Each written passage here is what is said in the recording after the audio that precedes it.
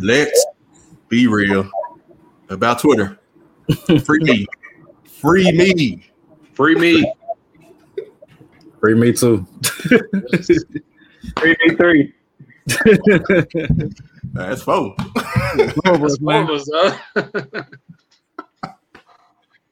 I'm sorry, I don't tweet enough. If y'all don't know, Twitter is banning people for tweeting the word Memphis, MEMPHIS.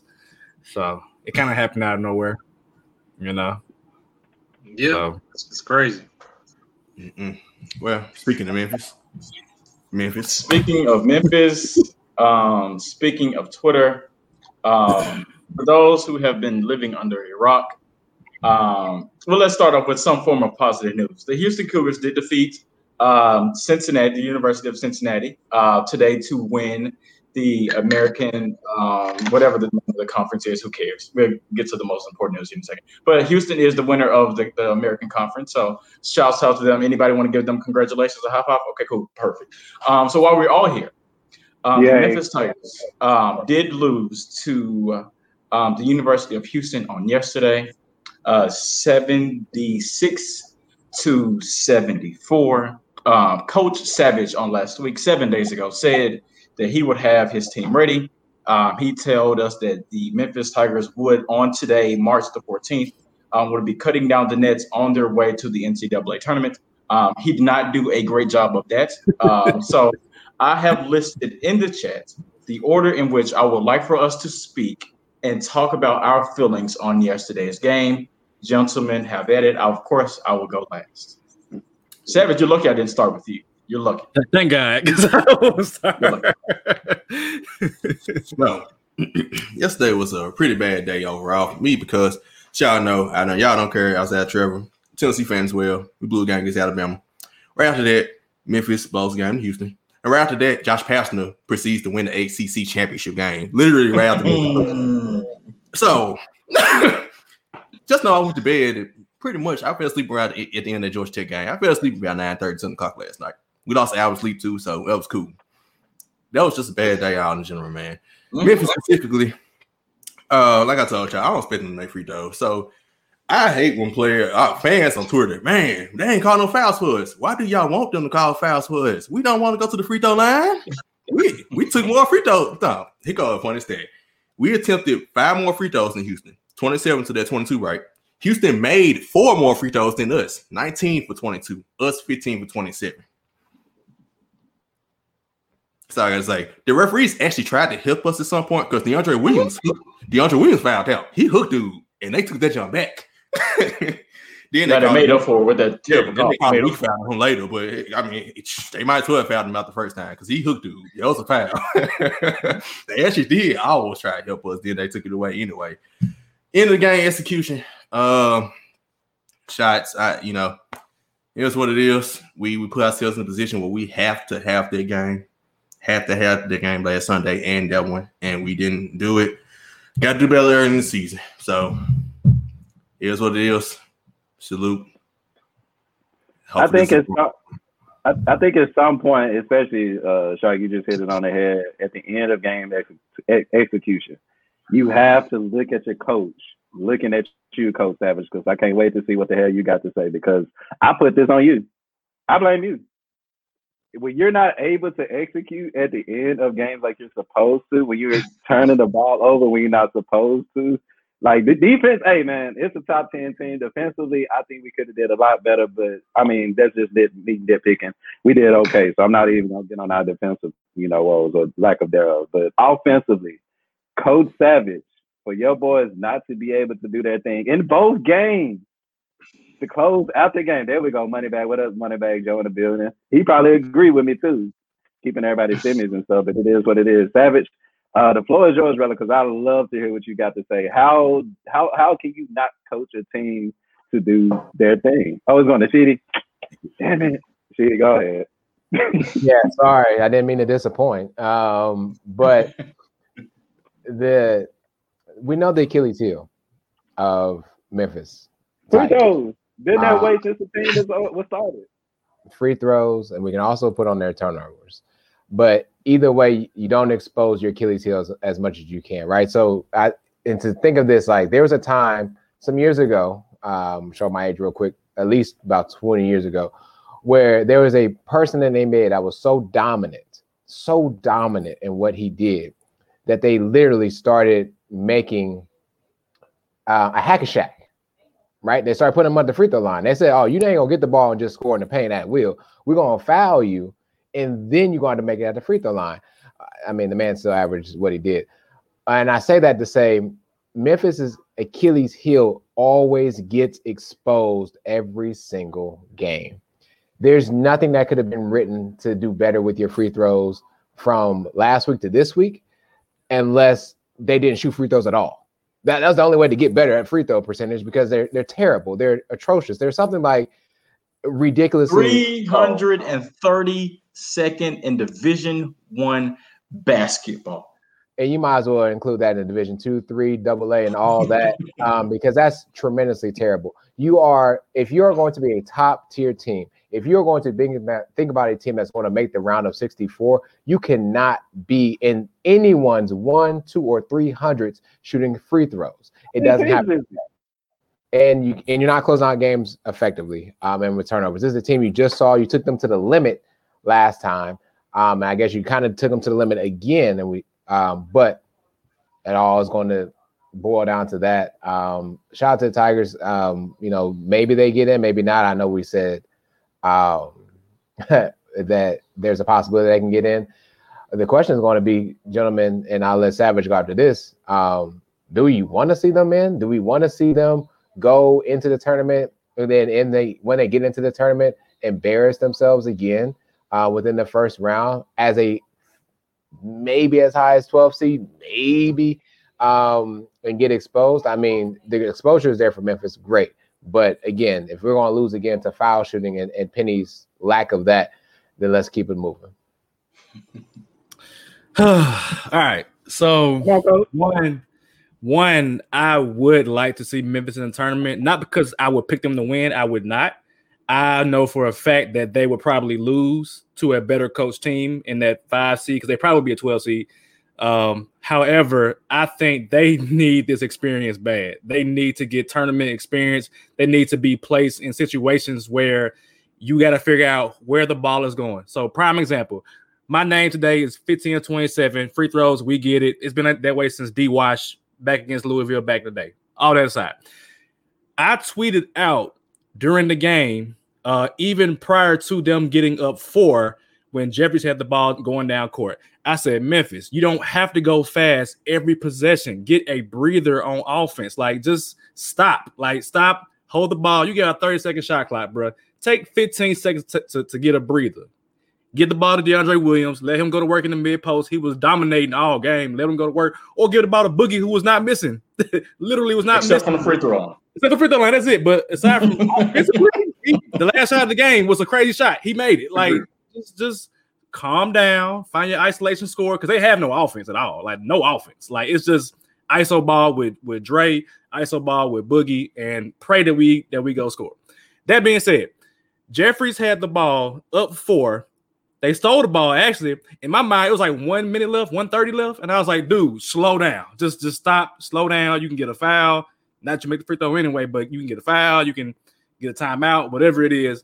And they just proceed to just run fast and turn the ball over like usual, And then what made me even more mad is last shot of the game, 30 seconds left. These mugs held the ball for like 17 seconds. Held the ball. I'm like, what are we doing? Like, we gotta go score a bucket or something, like, and then shot an ugly 3. So I am Coach Savage, but I had a game earlier that day with my Knicks playing against the Thunder, which we won by 20 points. So I do not count that game on Coach Savage. I was tired. I had to go from OKC to wherever the game was at to Houston. So it was a rough game for your boy. However, I do think this is a good learning experience for the Tigers. I wish they could make the tournament. I don't think they will make the tournament, but I would not be surprised if they did, based on the fact that, as everybody tells me, the NCAA likes to make money. There is money in the Tigers making the tournament. However, it's going to be hard to give them any credit without any quad one wins. So good year for Memphis, but I don't know how to coach free throw shooting. I don't. Like that's all up here. That's up here. Like they miss them in the first quarter or first half. They miss them in the second half. It's up here. You can't coach that. I don't know how to coach that. So that's it. I think it's just one word before you go, Trev, that'll sum up literally everything that you just said. And that word is excuses. Excuses. Not for me. Not for me. Not being available to the coaching team the way they're supposed to be coached. Just excuses. I did my job. We lost by 2 points. I did my job. Bro. I did my job. I can't shoot free throws for everybody. I guarantee you right now. I can go out there right now and shoot 70% from the free throw line. Right now. I can do that right now. I bet you can. Sorry to keep you on hold, Trevor, but he did mention something about coaching the Knicks, right? Free Patchen Ewing, bro. Why he can't go anywhere in Madison Square Garden? I don't control Jim Dolan. I don't control that. Anything he controls.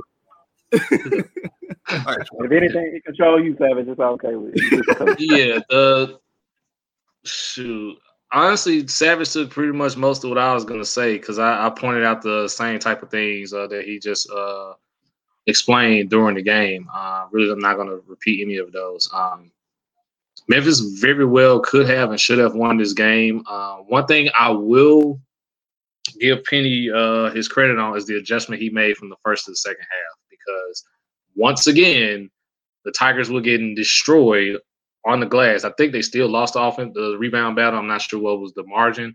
But they did a better job in the second half, which, of course, aided them eventually getting back in the game. I watching them on offense is terrible. Like I literally play a drinking game with myself. I'm taking a shot each time Memphis runs an isolation play. And that was practically every play. That was practically every single play.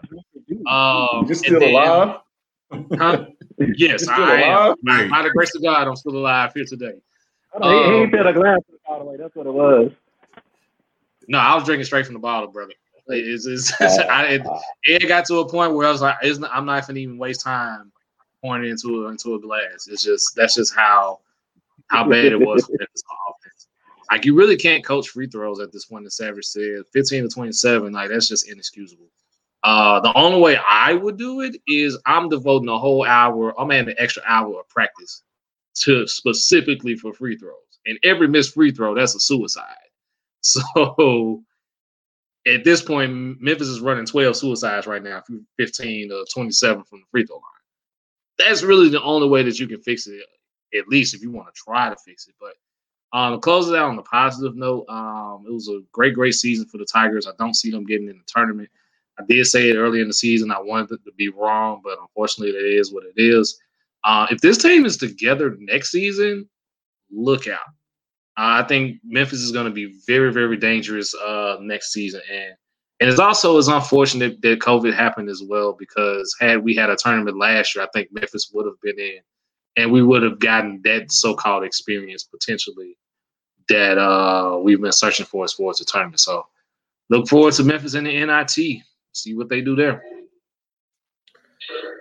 For me, gentlemen, this is disappointing on so many levels. Sharky just mentioned that Josh Pastner, who was a coach for the Memphis Tigers several years ago, recently just made the NCAA tournament. Patrick Ewing just made the NCAA tournament. Juwan Howard, who has been the coach of Michigan for all of 1 year? Second year? Has already made the NCAA tournament. If you would have told me going into this year that all three of those coaches would have made the NCAA tournament and Penny Hardaway had not, I would have called you silly. This loss is disappointing on another level because every reason why they lost the game is the exact reason why they lost the game last Sunday. It's free throws, not boxing out, not rebounding, and turnovers. Y'all understand my hatred for drop passes. Memphis has the worst set of hands I've ever seen in my entire life. I've never seen a team drop the ball, mishandle the ball, be so weak with the ball throughout the entirety of a game. It's frustrating that all these turnovers keep happening. I don't understand how you go 15 of 27 from the free throw line. Trevor, you mentioned about adding an extra hour of practice, like to shoot free throws. That's all they should have been doing all week. That's all they should have been doing. At this point, you know the playbook. You know what the defensive stats look like. You know what Houston looks like. Shoot free throws the entire week. So that way, free throws are not the reason you lose the game, yet it was again. I honestly don't know what to say. Will the team be back in its entirety? I doubt it. I'm pretty sure Landers Nolley is probably going to the league in some form or fashion. I expect somebody's leaving, somebody's transferring. I just feel it because the team was in such a disarray earlier in the season, so I'm not sure if everybody's willing to come back after that. So it'll be interesting to see. I'm not frustrated. I'm just more so disappointed because they have the talent. How many teams are in the tournament or for March Madness? 70 something. 68. It ain't 60 teams better than Memphis. Trust me, it's not. But if you're going to continue to play the way you did yesterday and even the game before that, you have no choice but to get in the tournament. I'll be surprised if they're selected to go into the field, but they just don't deserve it. Like all these commentators can give Memphis all this credit that they want to on national TV. It's fine, but guess what? They don't have a vote. They don't have a say-so in who gets into the tournament tonight. And it's disappointing that Memphis played the way that they did to lose their game. That's what I have to say. Real quick. So Grimes, Grimes, oh my God. He need to be on somebody's roster next year in the NBA. That's one. He was a first-team performer in the American Conference. Where the hell was Landers Nolley? Like, first-team all-conference? And couldn't – did he score? Did he score? Like – he doubled him a lot, actually. He got clamped, but that's not like Memphis wasn't putting hands in Grimes' face on them threes. You know what I'm saying? So I'm like, I was disappointed. How much he scored, man? 4 points. I don't even remember him being in the game, to be honest. I don't even remember. In both games? That's terrible. First game he had like 20. Terrible. Second game against Houston. First game, I think he had like 15 or something like that. Yeah, about 20. To be honest, that's indicative of Memphis as a whole. They don't have like a focus on offense. Like they have too many players that want to score their points. Like get one or two dudes and then get specialists around. Like I'm cool with Boogie. Boogie is cool with me as far as like being the top scorer. Like let's get a defensive specialist over here. Let's get a shooter over here. Like I said it before at the beginning of the season. Go get some white boys from private schools, please. They're not gonna do it.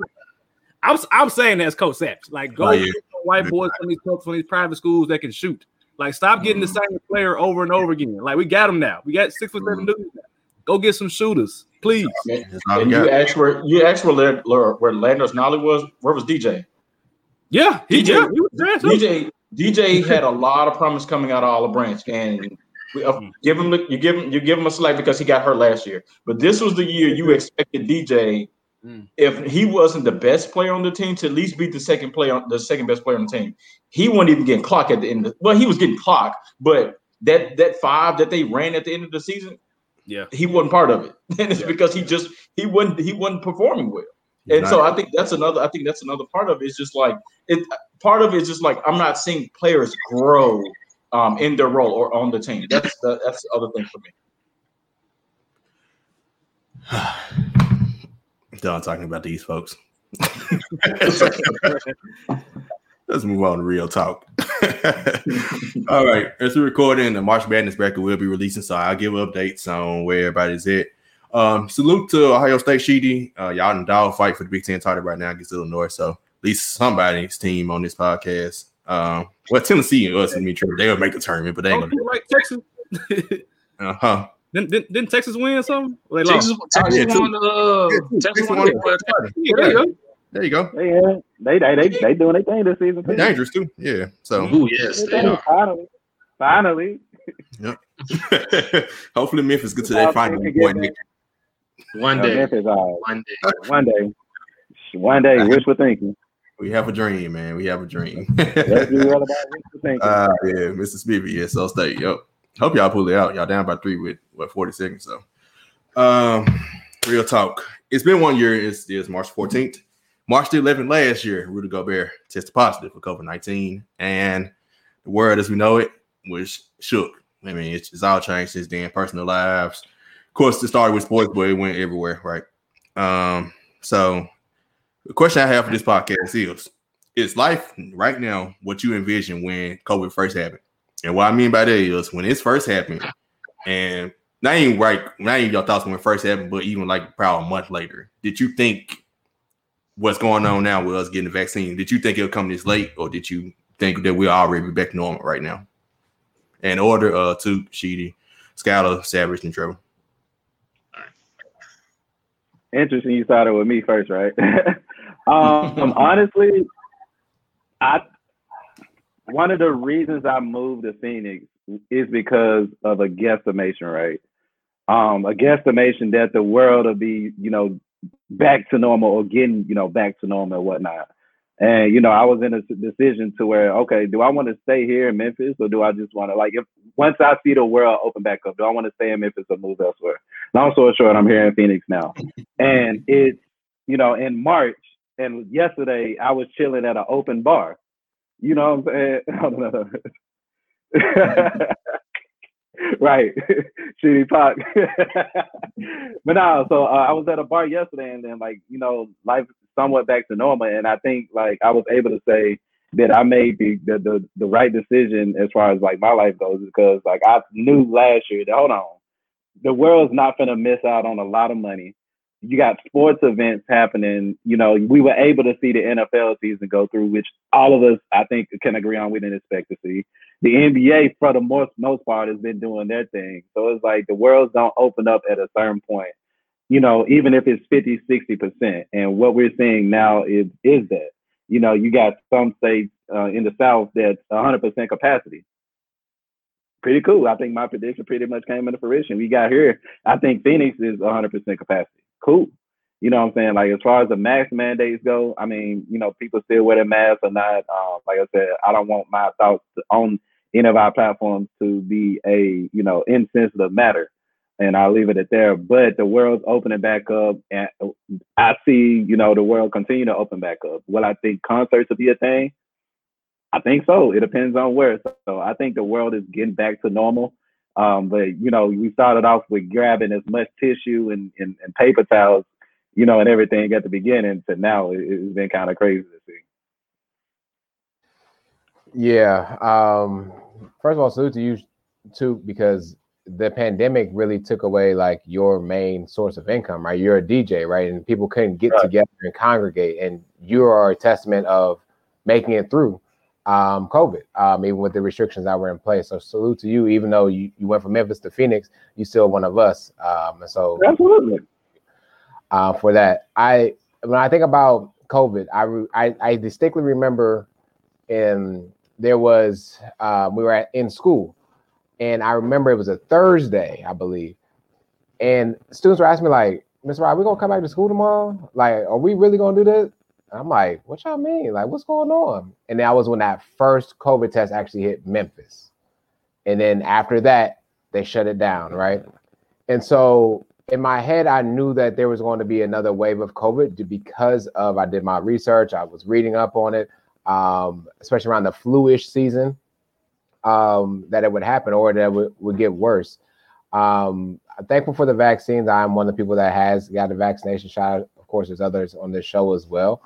To get there, but the COVID-19 itself is not a dog to play with at all. And what it can do to you physically is bad, but also the strain that it can put on you mentally because of your physical state is horrible. And so to the point of too, we don't want to be indifferent from how people feel about it. We all have our different opinions in that regard. And where we're at now, we're still wearing masks. Yes, we're opening back up, right? We can get some more people in, having some more joyous times, which I think when you look back at 2020, there's not too much joy that you recall from 2020. We weren't going on vacations. We weren't doing weddings. We weren't doing stuff like that because of the restrictions. So 2020 was really a shot of joy gone. And so I look at 2021 as now a chance to redo what 2020 could have been had we been following the rules, so to speak, in its entirety. And so I look forward to what we'll look for, like I said, for 2021. I really, really, really want more of an emphasis on the kids. And then what will this mean for our kids as they grow up? Like, what are they going to recall 2020 as? And I'll say this before I pass it on to Skylar. Aiden has a book that he reads that has actual signs in it that say, schools are closed due to COVID-19, or parks are closed due to COVID-19. This is a real thing that happened. So what are our kids going to say about this year in general?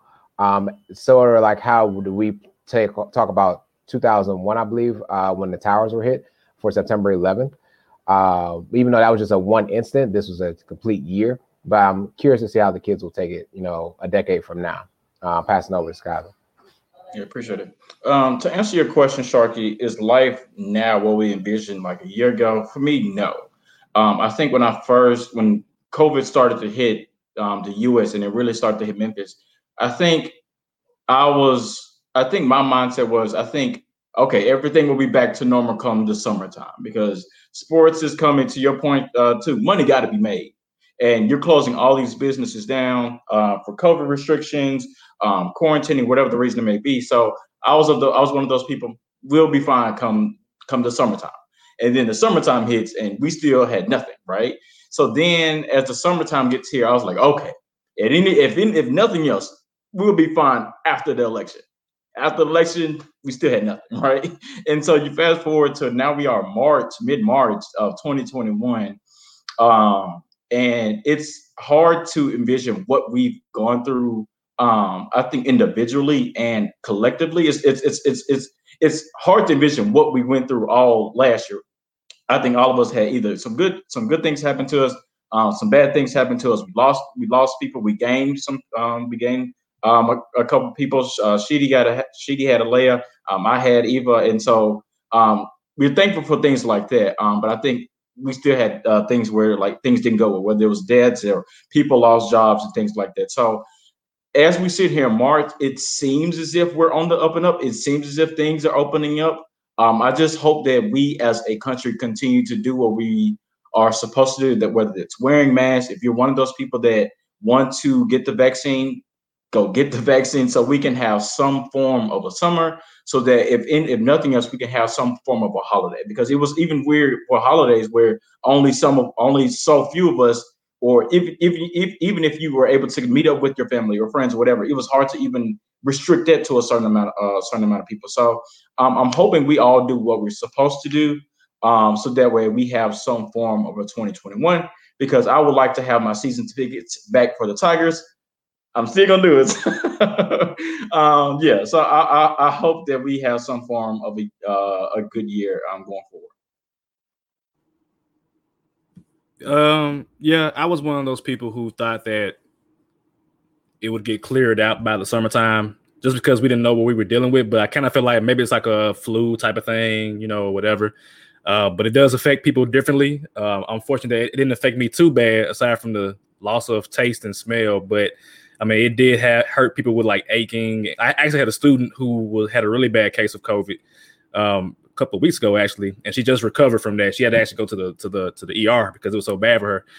But yeah, the first thing that I think about, at least in my profession, is like, how does this impact the students and kids? Because so much was lost in education last year. You had people who couldn't access internet, couldn't access their school systems in terms of like logging in online. And so those students at some point are going to get passed along to the next level. And, they're not going to be as prepared, as if they were in person. And as a person who works in higher education, I see that now with students coming in who are not prepared for, college. And so I think about that in terms of like just how COVID has had an impact and how it would, how it impacts us, in the future.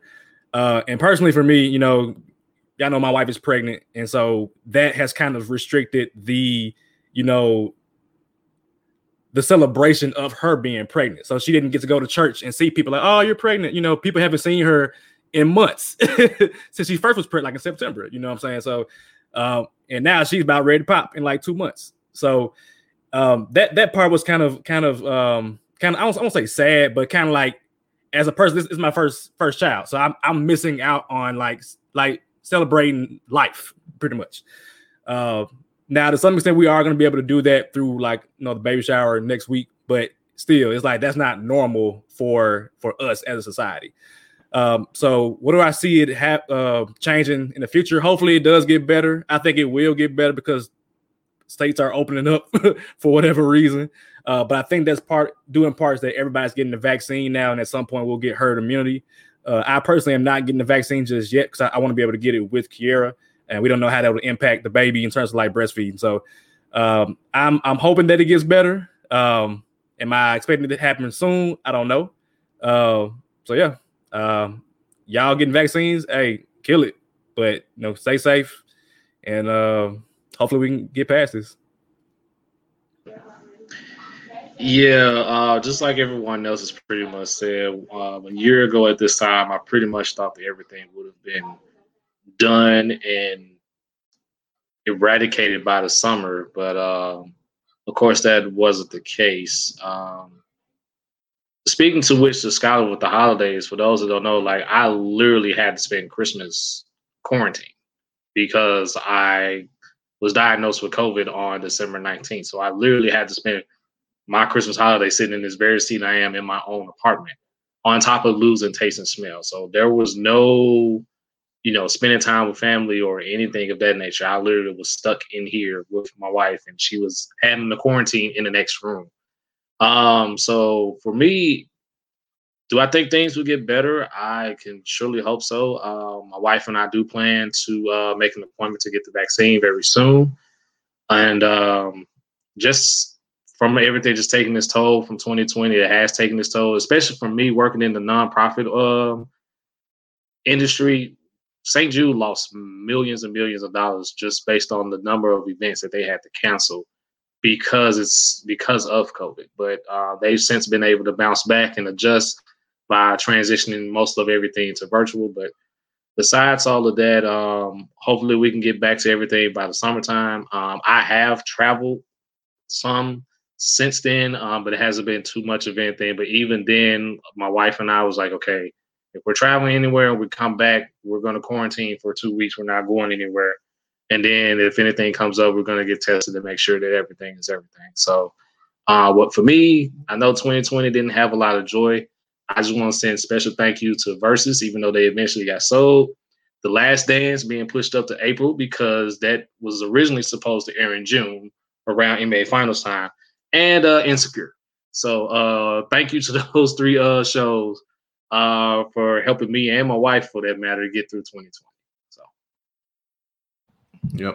And shout out to more shows. I mean, Netflix came with it, Money Heist, Snowfall, some new shows got introduced to, Ozark. I'm still currently watching now. So, I mean, and of course, that's counting as other shows. Everybody been binge watching, catching up on different stuff. So, Netflix, HBO Max, hallelujah. Thank God. That's where it's at.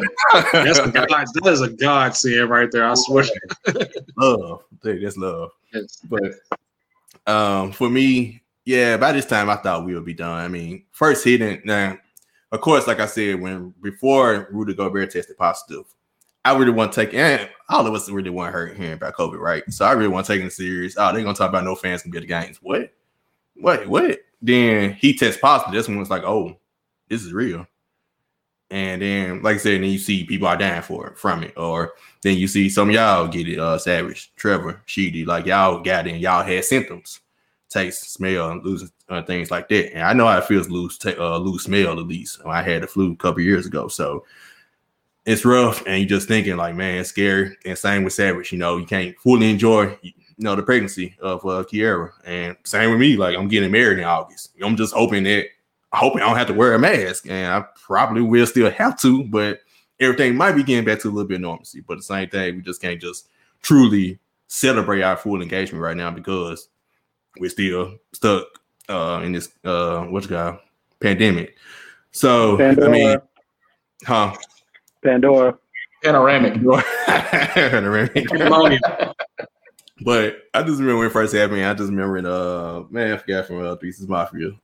Dang, I can't think of his name right now. When he said, man, summer is right around the corner. Shout out Project Pat. No corona. Like, yeah, I just hear that like, man, summertime. Go get a boost. Hey, summertime, bro. Man, it's gonna be gone. Shit. Little did we know. Man, and we done went through so much, man. We had the biggest snowstorm we ever had before here in Memphis, man. Since we've been born, at least, I had what they said, 1960s, 80s, or whatever, when that last is biggest snowstorm we had. So, I mean, through all that, we all have grown. Just thinking about it, we were recording in person. I mean, I've seen y'all at different spots in person, but we all together, all six of us haven't been together since before that, right? So, it's a lot of things I had to get used to this virtual thing, but it's been fun. Well, it's been this has been fun, but not the whole COVID thing. But like I said, glad we all are doing well. We all come out of it stronger than ever. Hopefully we get back to normal sometime soon. And that's why I wanted to bring the question up, man. It's been a year. Kind of wanted to dwell a little bit. We haven't checked in on each other in that regard in the second either. So it's been good. Anybody got anything else? Yeah, quickly, one thing you didn't mention show-wise, I want to make sure we include there is, let's be real. We didn't stop recording during the pandemic, and we brought content that was definitely different than what you heard on a Monday through Friday basis, where all they could talk about was LeBron or like more LeBron. And so, or maybe Thomas, maybe got some tick in there, but like, we legitimately and strategically made sure that you had content available that was relevant to what was going on. So if you didn't get a chance to binge us during then, do it now, because we come for everything that we are needed and earned in 2021. Right. Look, we did all that and didn't even ask for a thank you. You know what I'm saying? Like, that's the least you can do is say thank you. Right. And not to mention all the not to mention the police killings, right? So we did have a lot of unfortunate things, but that was going on before the pandemic, right? It just became even more publicized because we were all stuck in the house, right? So, like I said, good work. Proud of all of us, and we on our way. Sheedy, I know something else you're proud of. Hey, man, I am proud. So proud of the New Orleans Saints for signing a trash quarterback for $35 million a season. Shoot, me too. They ain't out of vision. Because it makes the $40 million for Dak a little better to digest. And so I am the third installment, I believe, on what's wrong with your team. And what I'll do is share my screen. I know I'll have plenty of comments as we begin. Please hold off on all comments until we're ready. And that by we, I mean me. So let me show the screen. And the Titans one will be coming tomorrow, and Let's Tighten Up podcast live at 7:00. So I just have to make sure you say You're not getting the Eagles. You're probably gonna get the Eagles. Y'all want the Eagles? Yes, I do. Okay. Wait, is the Cowboys still America's team? No. You can clearly see my slide. So let's go ahead and begin. That's why America's so garbage. Oh my goodness. So let's discuss Sheedy and America's team. Because last time I checked on Forbes, we were definitely there. Not sure about the Panthers. Speaking of that, since 2016, that's why America's so garbage. So we are 1-2 in the playoffs. So there's one thing that we do as Cowboys fans. We always live in the past. So let's live in the last 5 years of this trash that we put together. Since 2016, we are 1-2 in the playoffs with only 2 berths. For those of you that don't remember this was our blunder with the Seahawks for a field goal with Tony Romo. This is prior to 2016. However, it's still relevant for today. Last season, out with the old and in with the older, right? So Jason Garrett was gone, but we also replaced a lot of our newer or older defensive line with older defensive linemen. So that's why I started out with the older and with the older. Mike McCarthy is older than Jason Garrett, but is also a Super Bowl winning head coach. So I don't want to disrespect him in that regard. And also always has really, really rocky starts with his teams for the first season, if not the second season. But it's the season we went 6-10. We lost 4 one-possession games. So if we split that, we're 8-8. If we just win one game, we all know that we are at least in the playoffs.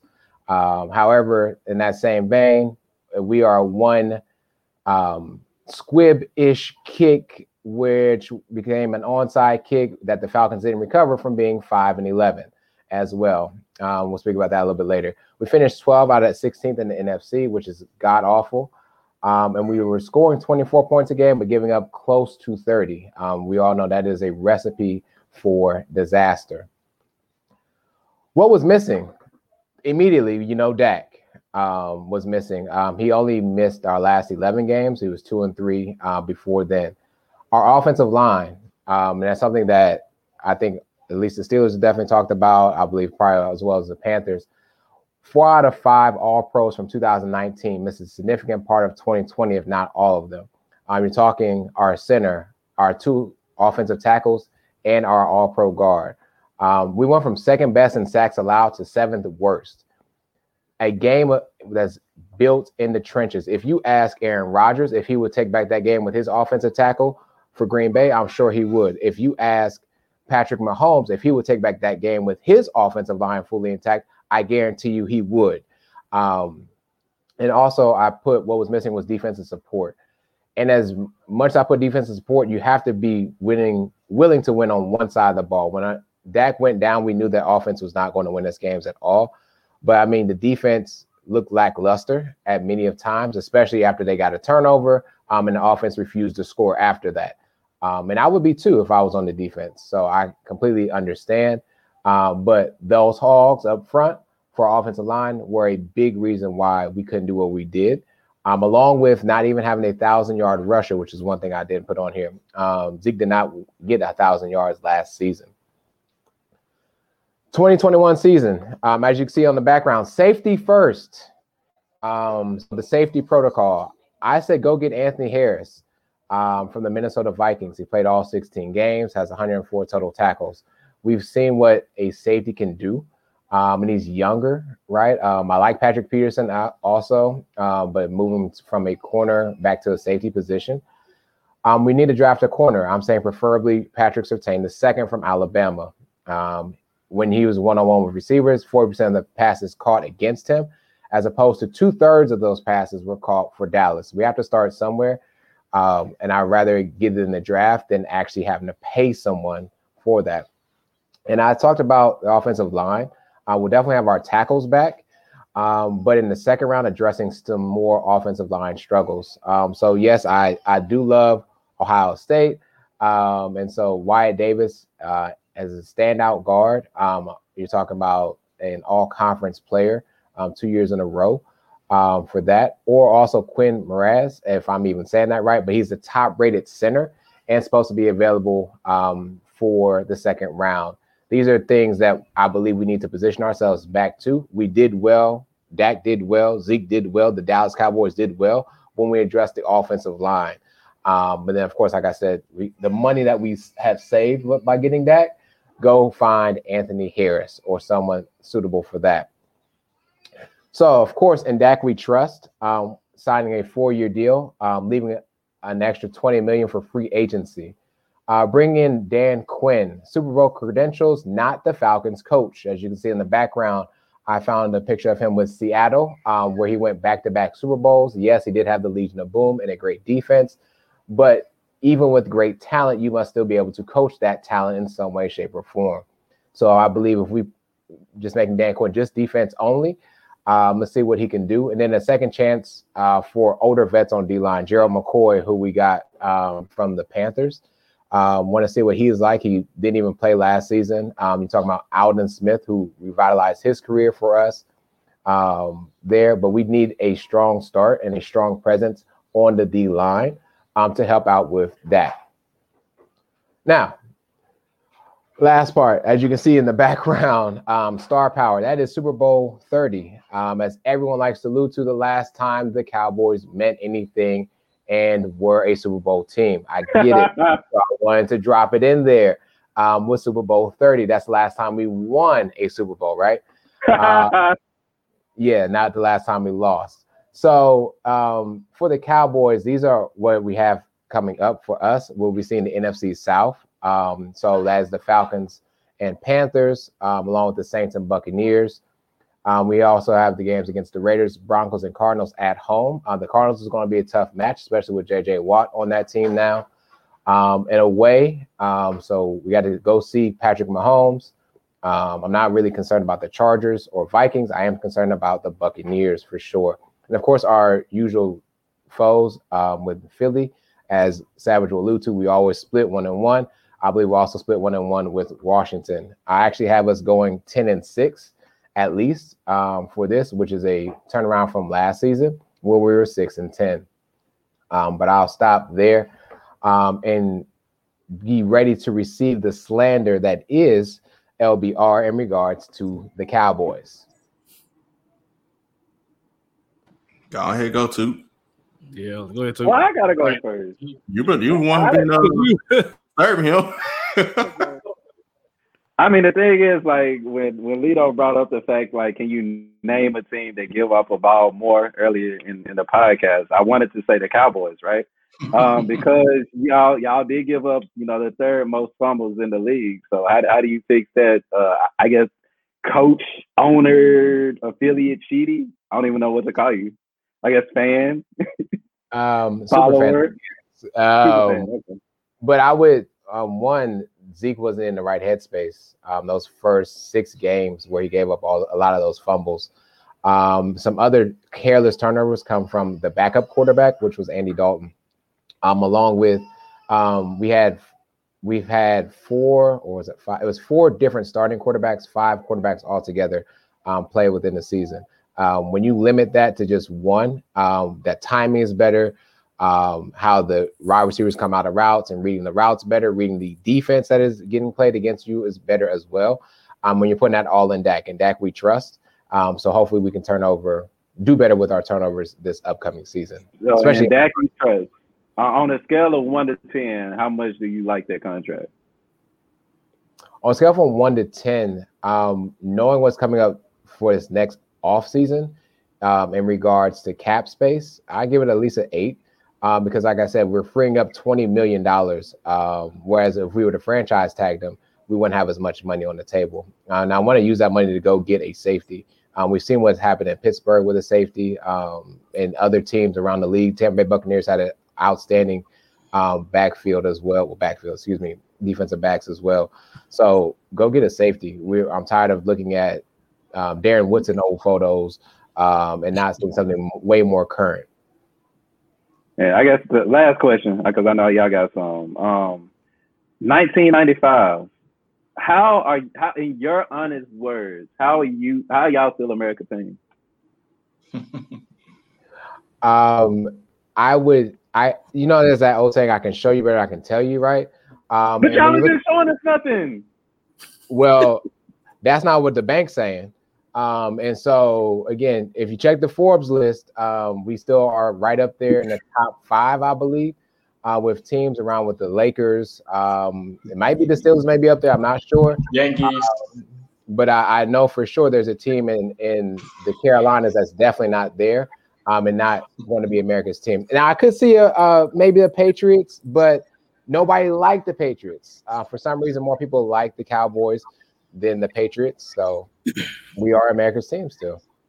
It's going to come down at the end of the day.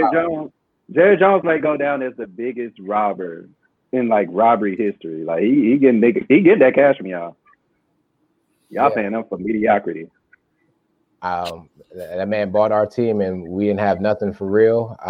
Made that trade with Herschel Walker and gave us 3 Super Bowls. So as much as I hate that man for what he's done for the past 20 to 30 years, I obviously be supportive of him for what he did to get us back to where we were at after with Staubach. And got that nice stadium that we all went to for the Cotton Bowl the year 2. True. I give him that. I'll go next. So I said on IDK that based on Dak's contract this year, so his base salary this year is just $9 million. That goes up exponentially the following, second, third, fourth year. So in my viewpoint, let me ask you this. I think that the Cowboys are going for the Super Bowl this year because our division, as you know, is terrible. We're not expected to compete next year. Washington's not going to compete next year. The Giants still get Daniel Jones as their quarterback. So, Sheedy, is it fair to assume that y'all should be competing for the Super Bowl next year based on what I just said? Yes, it is fair to assume that. I think that also was in the cards as of last season for us. And the season before then, and the season before then, and the season before then, and the season before then. You might have to go back, like 11 years for the Panthers. I get it. But, I think we are – it's, again, Super Bowl or bust. I think that's always going to be the mantra for the Cowboys. But, yes, I do see that right now with the cap space in regards to your question. Okay. Fair. For me, really good job on the PowerPoint, by the way. I think what you did a good job of is highlighting what you really need. I think – offensively, I think you guys are good. I think you guys are set. I think y'all probably have the best wide receiving core in the league with Amari Cooper, who of course can be up and down, but he can still give you some yards. He can give you some yards there. CeeDee Lamb is good, and I forgot the other guy's name. Forgot the other guy's name. But my question to you is, what's the biggest thing that concerns you going into next season? What's the biggest thing that concerns you? Is it Mike McCarthy? Is it are you going to draft the right player with the first and second round picks that you guys have? Is it defense? What's your biggest concern? Sorry, great question, and Trevor, I know I saw your hand go up after Skylar as well.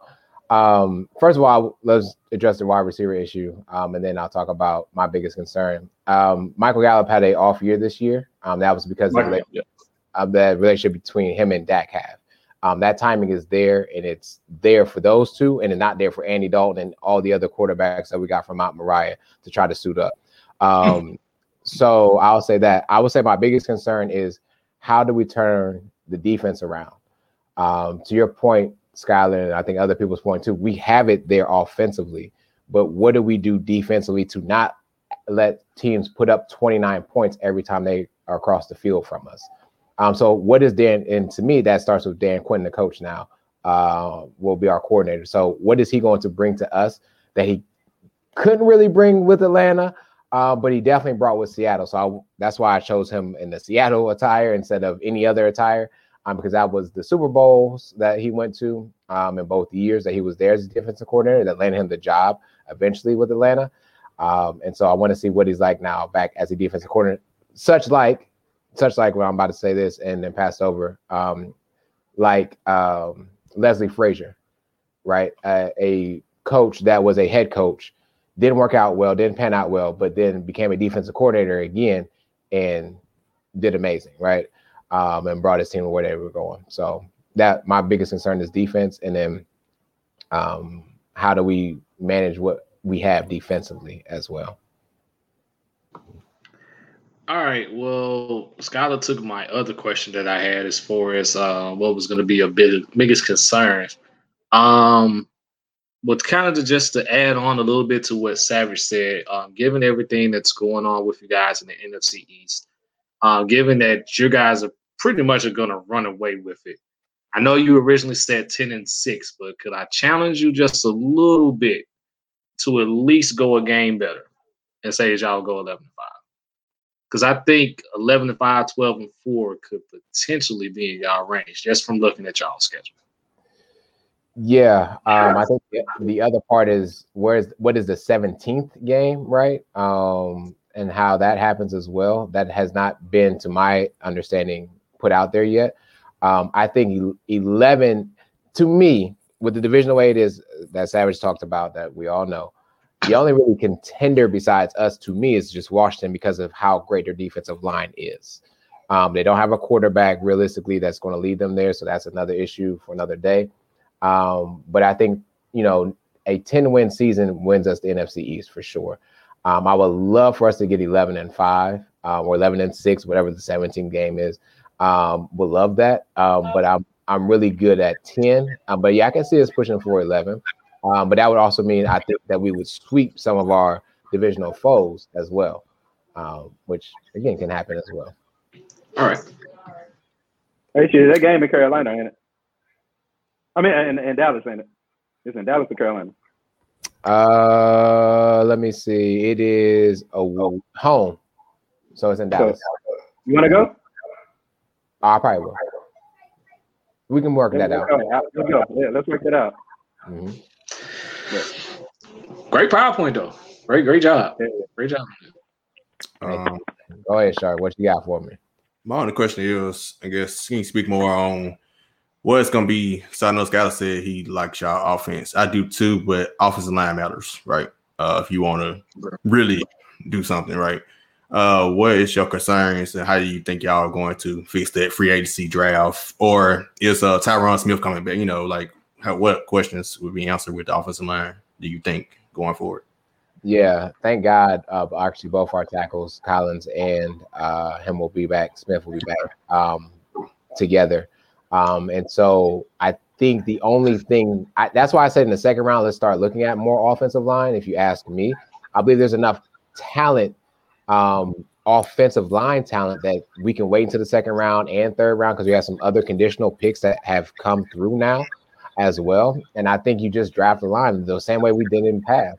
You draft the best available offensive lineman, no matter what that can be. And if that means drafting an offensive tackle, then you draft that offensive tackle and see if you can convert him maybe to a guard, or maybe he learns beneath those two. But we can't go away from anything else in the draft besides offensive line after we address a defensive back. And to me, I don't believe there's a game changing to the point that the Steelers have a game changing safety in the draft. I don't think there's one there, but you do get a top corner from a very great program in Alabama. And then you make your way with the offensive line for the second and third rounds and build up from there. And I think free agency will be used for hopefully buying a game-changing safety and possibly getting some other corners. Y'all let go of Malcolm a little bit. He's playing Malcolm in the middle, so who knows where he goes for that. But again, we address, and to my understanding, I would love to see us address more of the offensive line. And what I've seen is that we are looking to do that as well, starting the second round. But we all know things can change in Jerry world. Most definitely. All right. Anybody else got anything? Great PowerPoint. It's great. Thank you. Y'all put some really, really heavy examples ahead of me, so thank y'all. Yeah. Like I said, Titans, what's wrong with my team tomorrow, and it'll be dead in the middle of tampering period. So stuff might be coming out live during my show tomorrow. So tune in. I'll be keeping everyone updated as stuff rumors pop out. All right, Trevor. All right, you guys. So let's have a little fun here. So earlier this week, just so happened just to be on Twitter back when I wasn't banned. Back when you could say Memphis without being banned. So I ran across a tweet from B Souls, who's a NBA content creator who primarily puts his stuff on YouTube. So shout out to him. He basically tweeted, he said, reply to this with your favorite individual regular season from the past decade. It was a tweet, basically. And he highlighted his was for his favorite was Isaiah Thomas from the 16-17 NBA season. So, of course, I responded with my two that I had. And, of course, Brother Sheedy responded and brought to me that it was a nice topic. So, just want to go around. We'll start Savage, Skylar, Sharky, Took, Sheedy, then myself. Favorite regular season individually for the past decade. And by the decade, I mean from the 2010-11 season. And if that season that you're naming is still going on now, we'll open it up to the 2020-2021 season. So. All right. So I think I didn't want to do like an obvious pick because I feel like anybody could say Kobe or LeBron or whoever. So I'm gonna go with a player that I was able to witness firsthand, literally behind the Byzantine bench. I'm gonna go with Zach Randolph in 2010, 2011. Put up 20 points a game, 12 rebounds, and 2 assists per game. And the numbers are obviously, a double-double, but like that was every freaking night for Zach Randolph. Like I've never seen a player that can jump this high score so many points. Like the man could just score automatically. And that season was so vital to like what we see now with the Grizzlies, even though they lost today to the Thunder. Y'all listen there on Starting Five podcast. But like that season was just so good because there was so much change and shifting of the team with, OJ moving around, Rudy getting hurt, and then inserting Tony, inserting Tayshaun Prince, Shane Battier was coming in. It was a lot of different stuff going on.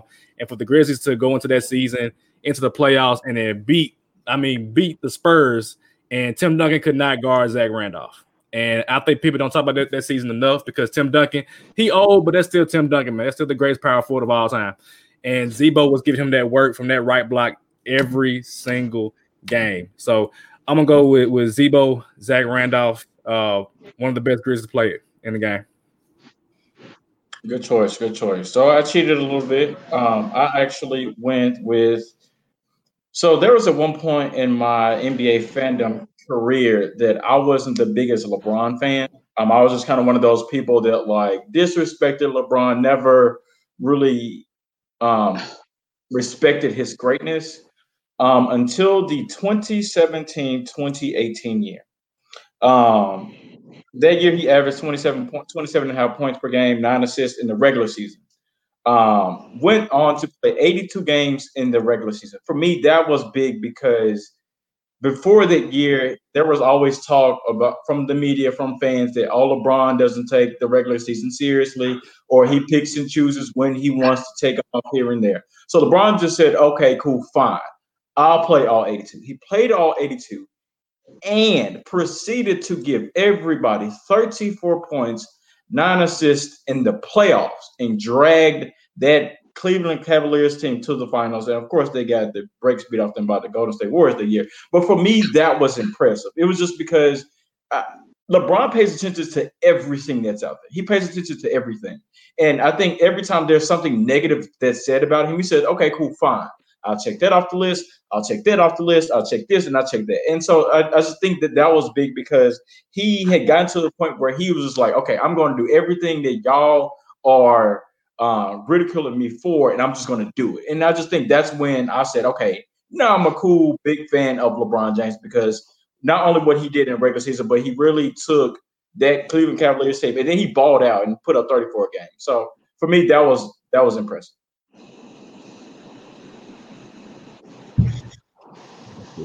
So mine still is Derrick Rose, 2010, 2011. 22 years old, won MVP award, and that was back in my Bulls fandom days. And no, I'm not becoming a fan again, Savage. You stop tweeting at me, you and my guy LA. But that year was amazing because that was the year the Big Three formed in Miami, right? LeBron, D-Wade, and Chris Bosh. And it was just like, oh, they're going to roll over the East, which they still did. They beat us in 5 games in the playoffs. But the regular season, we thought the Heat was just going to roll over the regular season. And the Bulls came out, Tom Thibodeau, then that was the first year head coach. Derrick Rose, second year in the league, became an all-star. And like I said, came out 25 points a game. They was trying to get LeBron to come to Chicago. He didn't come. He's aspiring to us from Miami. And Derrick Rose went out and said, nah, I'm gonna get the Bulls to the number 1 seed. So that year, it showed me a lot about him. Unfortunately, we know what happened the next year. Terrence ACL, and it wasn't the same again. But seeing Derrick Rose, the potential of him at that time, he already showed it. It was amazing. It's like, yeah. So for me, man, both of my favorite careers, I guess, seasons are for the shorter people, right? Allen Iverson is my favorite all time, but going back into this question, the guy from Davidson, you know what I'm saying? Davidson College, the short man that everybody didn't know. That man is not short. That man is not short. I mean, he is my height. Bro's legit my height. Let's say he was your height, but he was like 170 in college, right? So he was smaller, you know what I'm saying? Like he was a smallest guy on the court pretty much. But now seeing his career go, into Golden State, right? You know what I'm saying? I'm not a fan of didn't start there, but I would watch Steph Curry and I would watch Monte Ellis play too. And then once I saw the Warriors get rid of Monte Ellis with Steph Curry, it had me like, whoa, what the hell are they doing? Like, we know Monte Ellis was balling, right? And then the 2015, and he pretty much broke the internet with his 3-point shooting, right? Like, everybody was retweeting, liking the Steph Curry plays, averaging 30 points a game, 2 steals. Like, that's when Steph Curry really became Steph Curry and changed the game of basketball was that 2015 season. And to top it off, end of the ring after everything, it was pretty dope to see, so his playing from Davidson to, going through everything he did in his earlier Warrior days with the ankle injuries and stuff like that, winning the championship was pretty cool. So the Warriors, I think it was a 2015, 2016 season or 14. Yeah, 15, 16 season. Yep. So, yeah. That was my second. I was choosing between there and Derrick Rose, so I know exactly what season. Okay. Yeah. All right. I'm getting ready to bore you with some stuff about this person, but just stay with me. This person in this season averaged 24, 10, 2, and 2. So that's 24 points, 10 rebounds, 2 assists, but also, 2 blocks and 2 steals. This person averaged 32 points a game in the playoffs. This was the year of the coming out party of naming this player a top 5 player for the remainder of his duration of time until he gets injured again. This came from the 2014-15 of Anthony Davis. Yeah. Also during this year, Anthony Davis was number 5 in the MVP rankings as well. They lost to the Warriors. If you guys remember that series was a dog fight. Man. And Anthony Davis kept them in that every single night. And if you look at that roster, Eric Gordon and Jrue Holiday, Omer Asik, right? Some bums with him. And he still did what he had to do. For them to lose all four games by about 8 points and average. To a team, the Golden State Warriors, that went on to win the final. Now, also, I want us to think about this. Every team back in 2014-15 had a big 2 or 3, right? The Warriors had their 3. You can go back to the Blazers, even at that time, had Dame, CJ, and LaMarcus at that time, right? And some other teams, you had to have a big 2 or 3 to make something happen in the playoffs, or even get to the playoffs. This man put these Pelicans on his back and even beat out the Thunder for the 8th seed to play against the Warriors.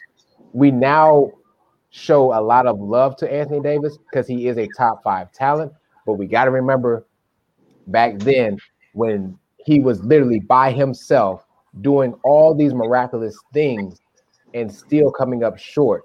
They didn't really get the help he needed really till DeMarcus came in 2017 with that. But again, this is the start of a now top 5 player he's been considered a top 5 player to me for at least the past 4 to 5 seasons, if not longer than that. That's a good one. Yeah, it is a good one. Yeah, I was about to say it was interesting. You picked, you talked about Portland that year because honestly, Portland, if Wesley Matthews went down with an Achilles injury like in March that year, they may have been a potential finals team if that never happened. Yeah, that was cold as hell that year. Golden State was still learning how to win, right? They were still learning. That was the season before the Memphis in the playoffs here. Huh? Yes, the Grizzlies. And they lose Memphis in the playoffs here. Yeah, he broke Mike Conley's face. CJ McCollum. Yeah, that was that year. Yeah, and Memphis probably would have beat Golden State if Mike Conley was healthy for the entire series. I'm already going to say that. I'm booking that. If he was healthy for the whole series, they probably beat him. Well, the 2 that I had, which were both MVP seasons for me, the first was 13-14 KD. So that year, KD was averaging that season. KD was averaging 32 a game, 32, 7, and 5 for that season. And for me, what kind of put the stamping on the whole thing for Kevin Durant was he went a good, I want to say, a month and a half, probably from November to like January, where he's had a streak of like games where he at least had 20. And it culminated with the one, I think it was a ESPN matchup against the Miami Heat, going up against LeBron James, and he just destroyed. Like, he literally destroyed LeBron that game. And it was like, okay, if you didn't think Kevin Durant didn't arrive, he had arrived officially after that game, and from that point on, pretty much just wrapped up the MVP for him. And who knows if Serge Ibaka doesn't get injured in the San Antonio series, get injured in the Clippers series? Who knows what may have happened in the conference finals for them that year? And then second, I got to do it. I'm sticking with the same season as B Souls with 16-17. I got to go with Russ that season, just for the fact that it was fun to watch. Of course, for everyone that don't know, it was first year without KD. A lot of a lot of people out wanted to know like what Russ would do with a team by himself.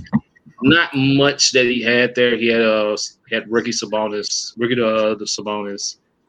Oladipo, who was still chubby Oladipo, because you look at Oladipo then and look at him now, two completely different people. First season averaging a triple-double at 30, 10, and 10. Probably his best as far as efficiency is concerned. Shot 34% from three, which is actually good for his standards. Shot just a little north of 45, little close to 45% from the field as well for Russ. Just like what she was talking about for Anthony Davis, willing the Pelicans to that playoff series against the Warriors as an 8 seed. Russ will OKC to a 6 seed that year against the Houston Rockets. They managed to get one game, but hey, just watching that season was just remarkable from that point. So if I had to give my two, it would be Russ 16-17, KD 13-14.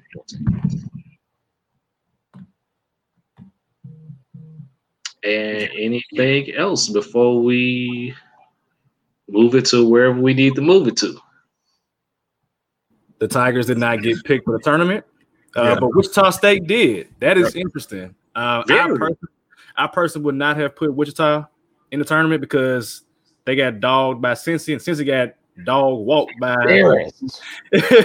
But I mean, shout out to the American Conference for getting 2 teams. I'm ready to see Memphis in the NIT.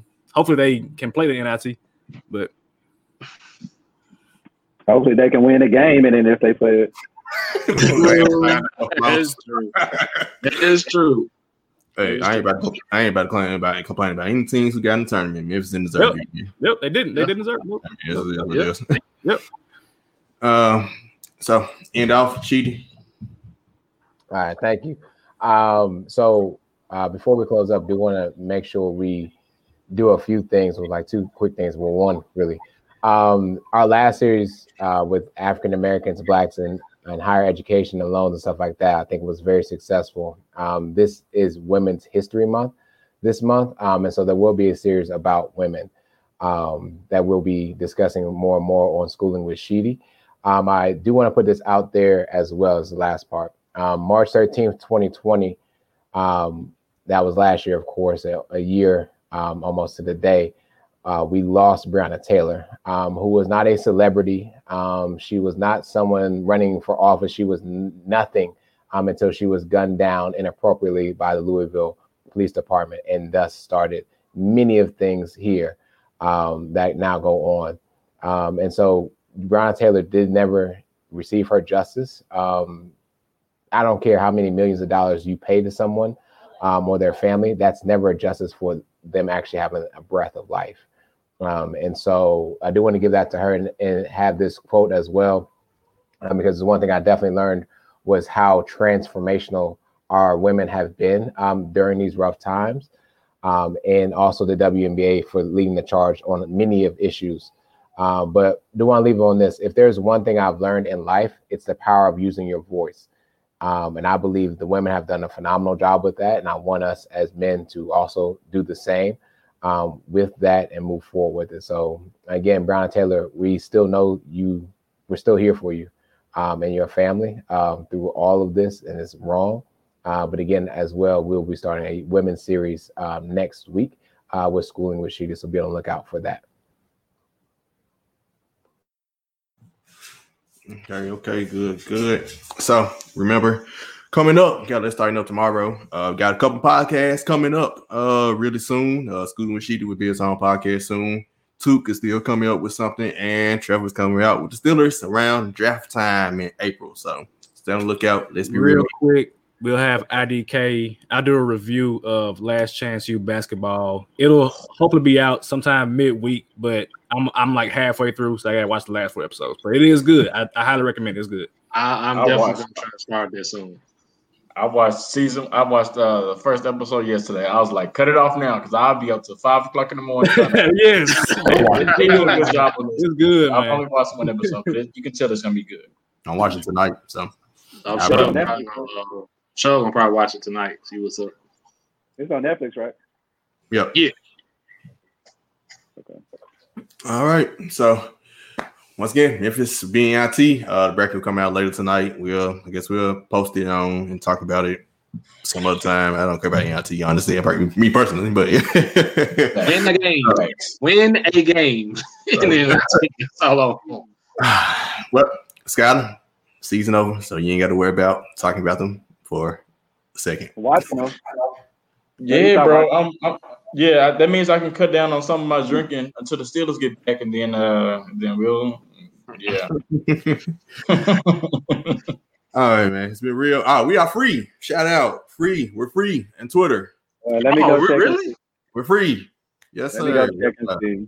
We are free. Shout out to my Panthers, man. They did the right thing in retiring Thomas Davis and Greg Olsen. Definitely want to see. Hold on. Can we tweet Memphis though? I don't know. Trevor's gonna try it out. Remember, Trevor's gonna try it out. We need somebody to be the test dummy. Trevor, he said he's gonna try it out. I'm doing it. You doing it right now? Hold on. We need to do it right now, like live right now. I'm doing it right now. Okay, go on. Hold on, hit tweet. We doing this live. Hold on. Oh Lord, we got time. I'm still here. Let's get it. Let's go. Yes. We free. I'm still spelling with the F though. So I'm still spelling with the F like I tweeted out. Yeah, right. That's crazy, man. Free. Yes, we do. I love freedom. Everybody does. I love it. All right, man. It's been real. See you next time. Peace. Can't ban the Memphis.